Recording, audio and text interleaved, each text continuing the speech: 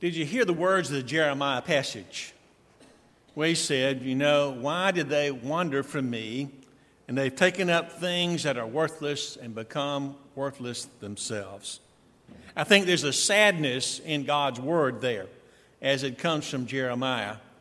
But God had wished that those who would be his chosen people of Israel would follow him always. But then sometimes that's not how it happens. I've been reading a book on the bestseller list lately called Zealot, the Life and Times of Jesus.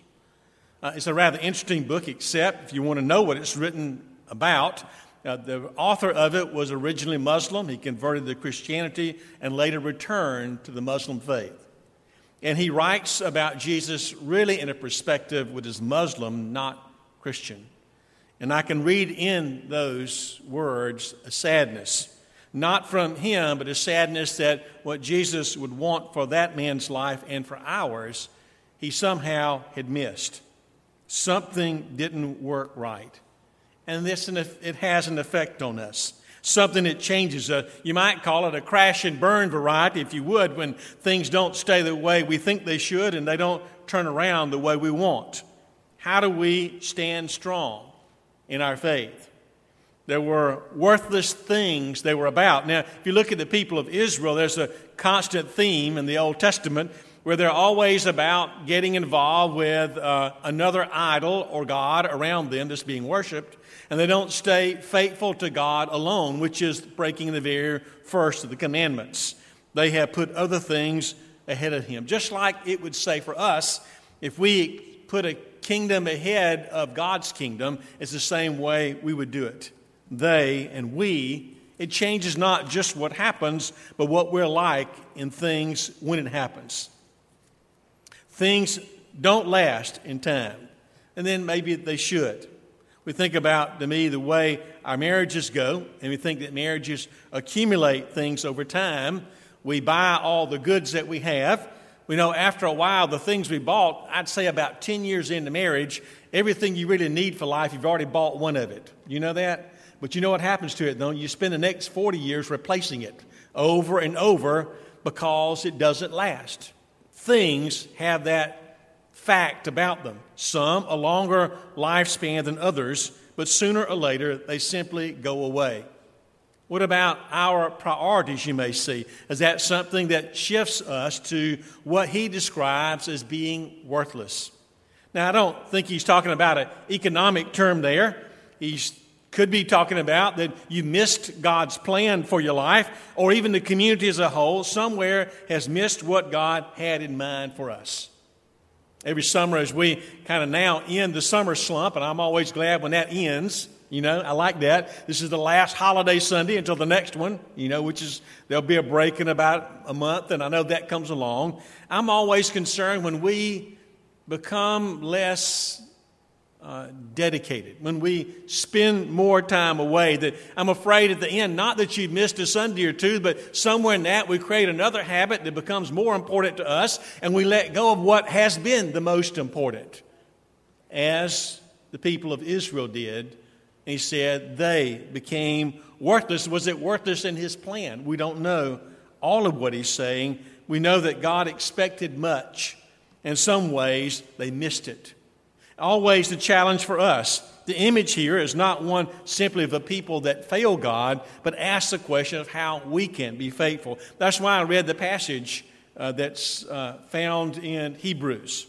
He said there's a way to be faithful as a church, as a community. Begins with one of the best descriptions of it, 4 words: let mutual love continue. Now he's saying, kind of spin on those words a moment. Now, what is mutual love? Love here is not the agape love term we're so used to talking about in our theology, but it's the philos, or as we think of the term Philadelphia, it is about brotherly love. He said it's that sense of community about us that loves and cares for each other like family. He said, I want that kind of love that continue inside of this group of people that are my followers. He said, and the good word there is it's something that already exists. I want it to continue, he says. To me, it's a part of who we are that will keep us on task, that we don't fall into the category of the people of Israel who pursued worthless things and became worthless themselves, because we have a positive thing we're after, and one is to let mutual love continue. We like mutual in that word because we want it to know that it doesn't just happen one direction, it happens both ways, just like a family does. Now, if families are normal, we know that sometimes one person has a need that is more intense than another, and so you will spend time with them. And then you will shift it as those needs shift from one to the other. And I've learned recently, when the children are gone, you're not shifting to them as much anymore. Isn't that interesting? And then you get to think about what do you need. But mutual love is what we learn to share. One expects to give it and to receive it. A healthy church is where we not only come to get, but we also come to give. And that is in loving each other. And we practice that not in the big group most of the time, though I like for you to take a moment and greet each other. And some of you will hug a neck because you know one another better. But I'm thinking of the small groups within the church, the gatherings that are sometimes short-term or longer groups, where you learn each other and come to care and have compassion for each other, and mutual love begins to grow. I like the idea of let it happen, not force it to happen, not some imposing thing. It's as though it's the natural thing that should come from any community that knows the love of God in Jesus. You should be able to love each other without somebody telling you. Just keep the other stuff out of the way that keeps it from happening. If you'll do that, he's saying, you create the kind of community that God has in store for us. Now, come back to the word love again, that Philos, Philadelphia. I was watching the movie 42 recently. I don't recommend too many movies. I really do recommend that one if you want to watch one. It's about Jackie Robinson becoming the first African-American that was a major league player. It tells the story of it, and it's very real and intense, the way it's portrayed.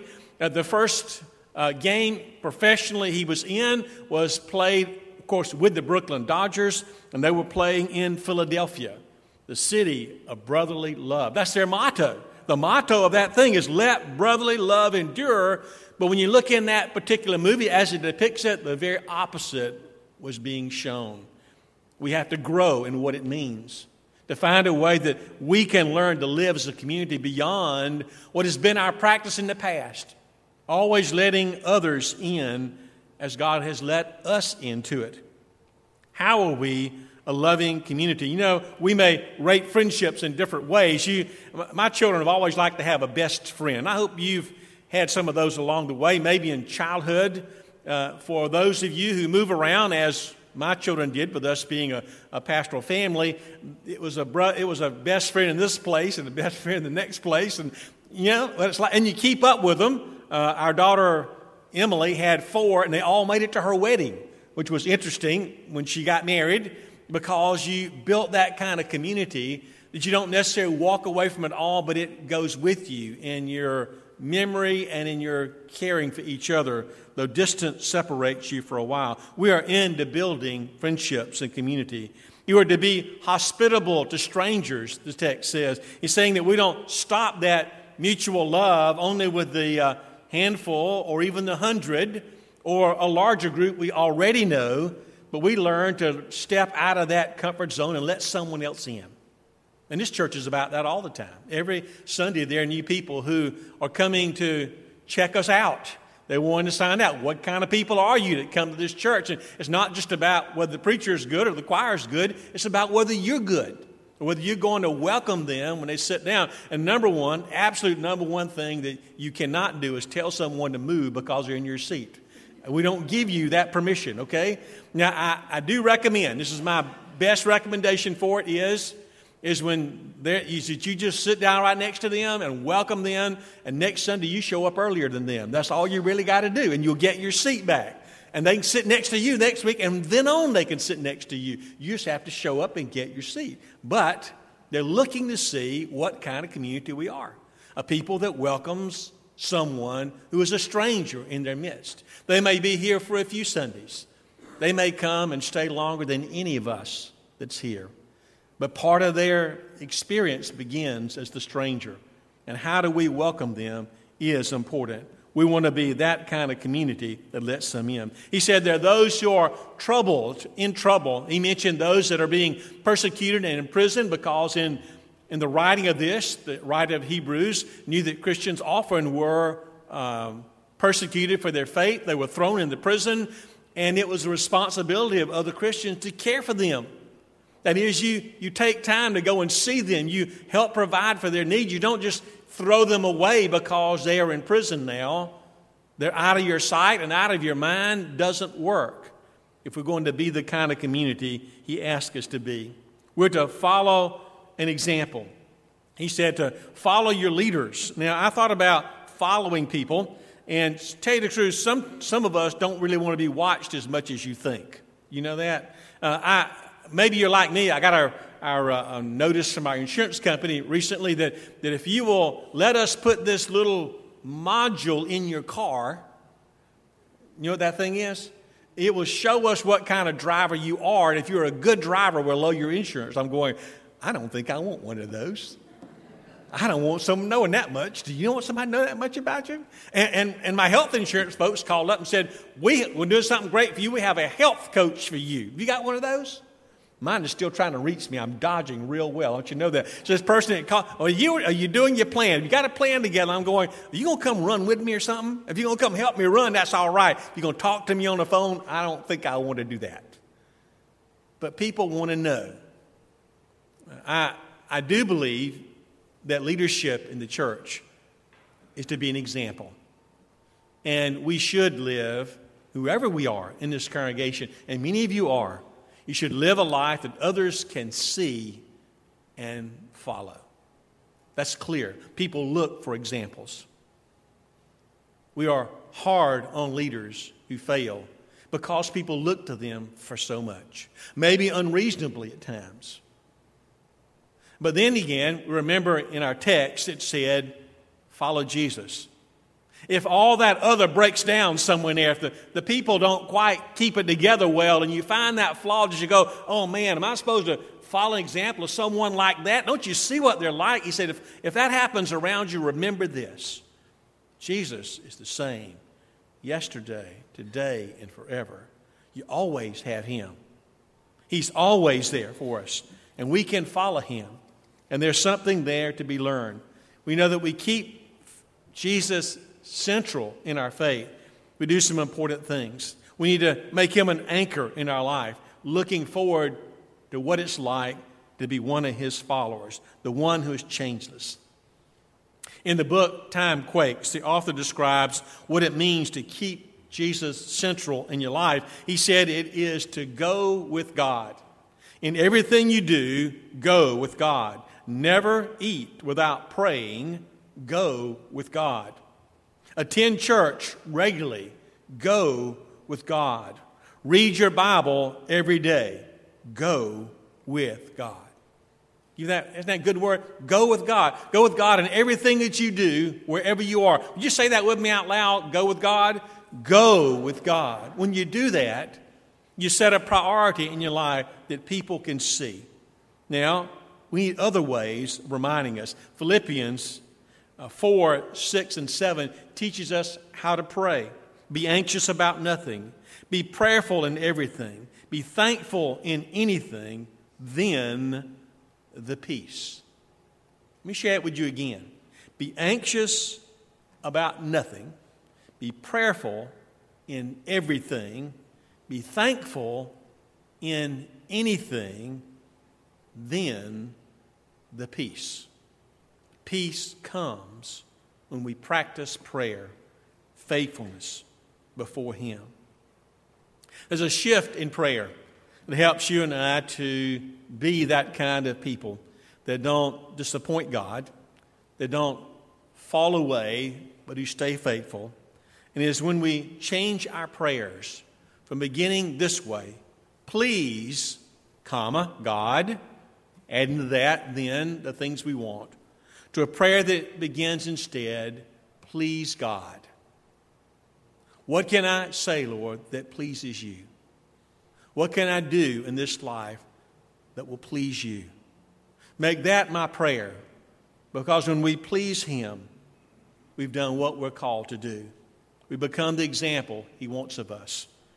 God is with joy receiving what we do. Instead of please, God, please God.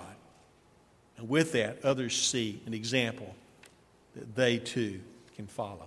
Would you pray with me? Our Father, we thank you that your church is open here, a place of invitation, a welcoming station for those who are visiting, those who are traveling by, to those who come and become a regular part of its life. Open us, Lord, to your Spirit.